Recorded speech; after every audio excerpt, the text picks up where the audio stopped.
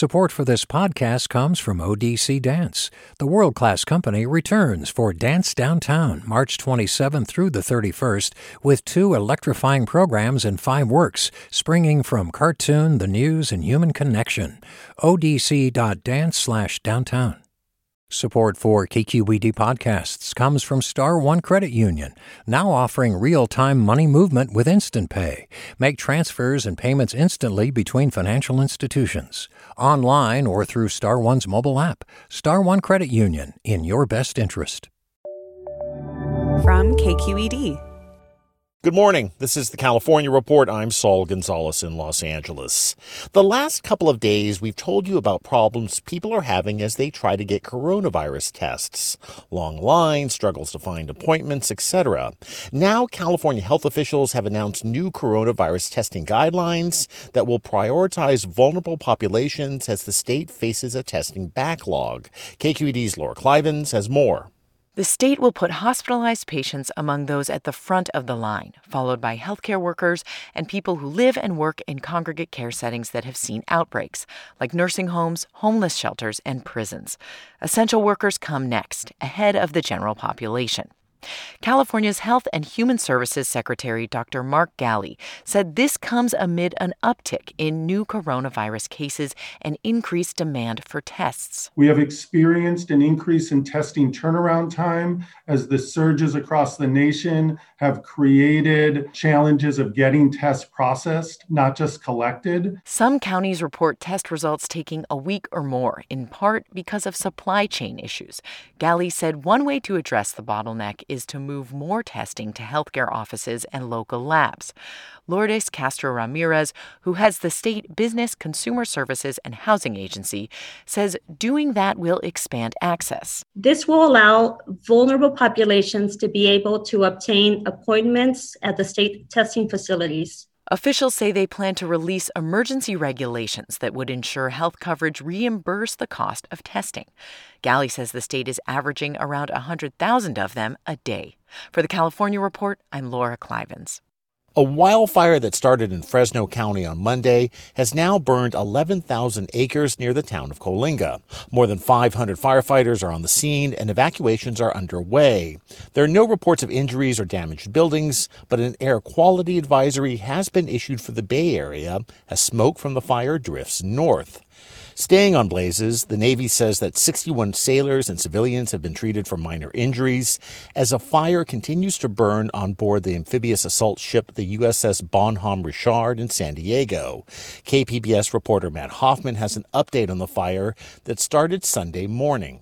Navy officials Tuesday were still working to control fires on board USS Bonhomme Richard. Here's Rear Admiral Philip Sobeck. We've got it now isolated into 2 main areas, really at the back part of the ship as well as at the front. Early reports show no major structural damage, and despite taking on water, the ship is remaining stable. There are 1 million gallons of fuel on board, but crews have been able to isolate tanks from the fire. Below the water line and far, far away from any heat source. The risk is very low. Crews on the ship in San Diego Bay and in the air have been hitting the vessel with water. The Navy says the priority is just getting the fire out. We're very hopeful that our efforts are making progress. Thick smoke that has been pouring into nearby communities has diminished somewhat, but air quality officials say for now people should be cautious about outdoor activity and assume the air is unhealthy.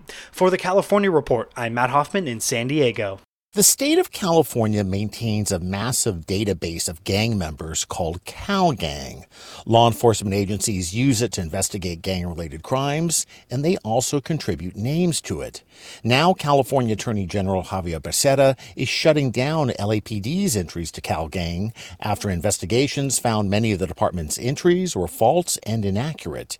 KCRW's Jerome Campbell reports. The department's entries first came under scrutiny in 2016 when a state audit found some questionable data, like including children in the system.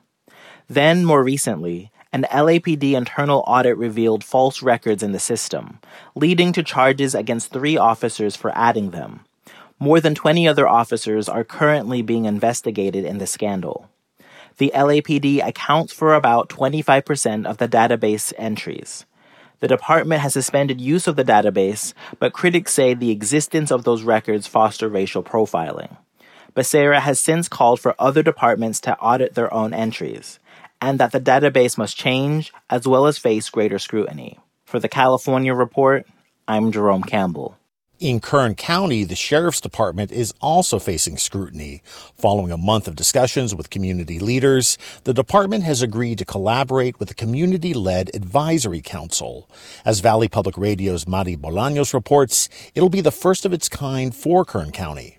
Arlena Waller, the founder of MLK Community, led the initiative to create the advisory council. She says the main goal is to have a diverse panel of community members to review policies within the department. A lot of the ones who said yes have been boots on the ground for 10, 15, 20 years. So they're going to bring a lot of that experience to the table, and we're going to hear information in a way maybe we've never heard it before, so that we can have solutions we've never had before. But getting to this point wasn't easy. Waller says it took about a month of conversations before the Sheriff's Department agreed to participate. Still, she says both parties are now on the same page. We want to be able to get some law change that would allow the Sheriff's Department to be able to do their work in a more transparent manner.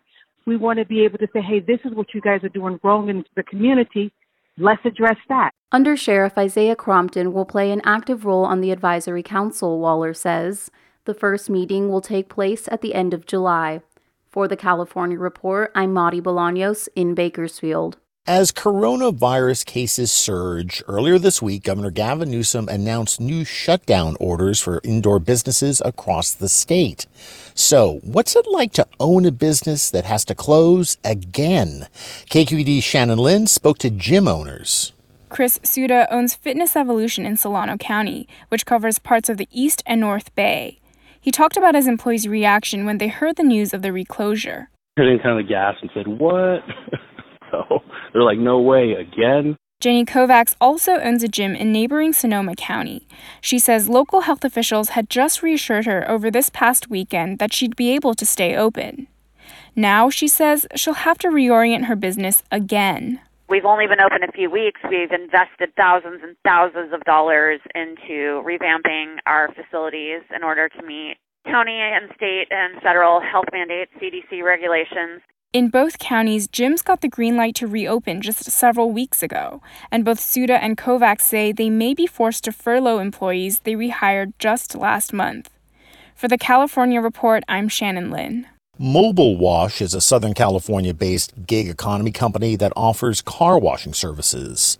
The state's labor commissioner's office is suing it for misclassifying around 100 of its workers as independent contractors instead of employees. KQED's Aditi Bonlamudi reports. Mobile Wash workers use their own cars, buy their own uniforms, insurance, supplies, and gas. They cover their own travel time. The company even dings them a $2 transaction fee for every tip left on a credit card, according to the lawsuit. This is the first lawsuit filed by the Labor Commissioner's Office to enforce Assembly Bill 5, which just went into effect this year. AB 5 requires the application of the ABC test to determine how to classify people. Office Attorney Miles Locker explains. If the worker is doing work that is the central part of the company's business, they're an employee. They cannot be an independent contractor. Mobile Wash did not comment in time for this story. For the California Report, I'm Aditi Bandlamudi. This week, the Associated Press broke the story that more than 100,000 mail-in ballots sent in by California voters in the March presidential primary were rejected, meaning those votes ended up not being counted.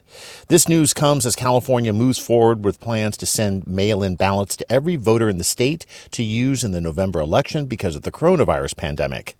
To learn more about problems with mail-in ballots, I reached out to Kim Alexander, president of the California Voter Foundation. My first question, what were the problems with those mail-in votes back in March?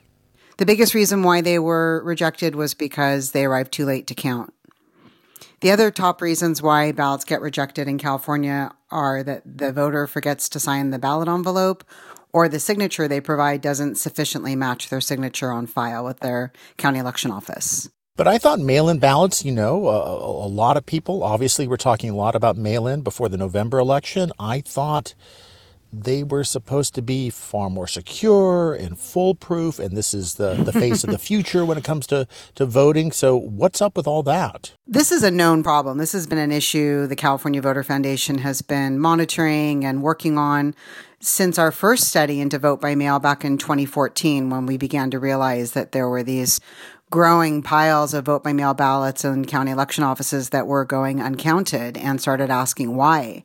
And so over the last 5-6 years, there actually have been numerous reforms enacted in California to address this issue, starting with giving voters a 3-day grace period and allowing postmarks to count. We used to require that you had to have your ballot in your county elections office by 8 p.m. on election day in order to be counted. And we modified that rule and allowed this grace period. And we even have a longer grace period for November.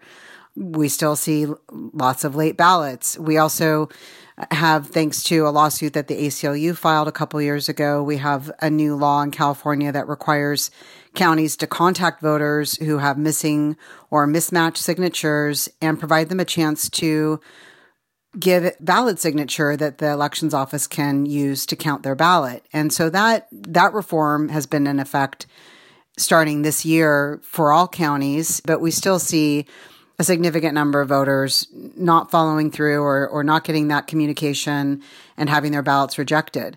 Are there equity issues when it comes to vote by mail? Are there communities that are more vulnerable when it comes to problems? So vote by mail utilizes some components, particularly the U.S. mail system and a signature, that are not as familiar for younger Californians than they are for older voters. Younger voters also may have registered to vote at a time when they were 16 or 17 years old through the pre-registration process. And then maybe it's 5 years, 6 years later that they're actually voting, and they don't know what their signature looks like on file. Their signature may have changed dramatically. How do we problem-proof this process in the days and weeks that remain? Well, one thing that voters can do right now is check their registration status and make sure that they are registered where they currently are living. And if they're not, they need to update their registration. County election offices are working right now to get ready to mail out 20 million ballots to California voters starting in early October. So we want to make sure those ballots connect with voters. And then the other tip I think we really need to get out to voters is if you don't know what your signature looks like, and why would you? I mean, a lot of people just don't know what their signature looked like when they registered to vote. You can look at your driver's license or state ID and try to make your signature look like that. Then the only thing worse, in my view, than people not voting is people attempting to vote and having their ballots go uncounted. All right, so much important information. Kim Alexander, president and founder of the California Voter Foundation, thanks so much. Thank you. And that is the California Report for Wednesday, July 15th, a production of KQED Public Radio. I'm Saul Gonzalez in Los Angeles. Thanks for listening. Support for the California Report comes from Water Heaters Only, specializing in the repair and replacement of water heaters since 1968. Licensed and insured, open 24 hours a day, every day. Learn more at waterheatersonly.com. Hint: fruit-infused water in over 25 flavors. No sweeteners, no calories. In stores or delivered from drinkhint.com. Hint: water with a touch of true fruit flavor. And Eric and Wendy Schmidt, whose Fund for Strategic Innovation supports transformative ideas that benefit humanity while protecting the natural world, recognizing through science the interdependence of all living systems. Support for this podcast comes from ODC Dance. The world-class company returns for Dance Downtown, March 27th through the 31st, with 2 electrifying programs in 5 works, springing from cartoon, the news, and human connection. odc.dance/downtown. Support for KQED podcasts comes from Star One Credit Union, now offering real-time money movement with Instant Pay. Make transfers and payments instantly between financial institutions, online or through Star One's mobile app. Star One Credit Union, in your best interest. Hi, I'm Tyler Foggett. Join me and my colleagues as we go beyond the headlines and deepen your understanding of the forces shaping our world today on The Political Scene, a newly updated podcast from The New Yorker. With episodes 3 times each week, The Political Scene accesses the sharpest minds in politics for insight and analysis about everything, from abortion rights to the war in Ukraine. Make sure you're following The Political Scene, available now wherever you get your podcasts.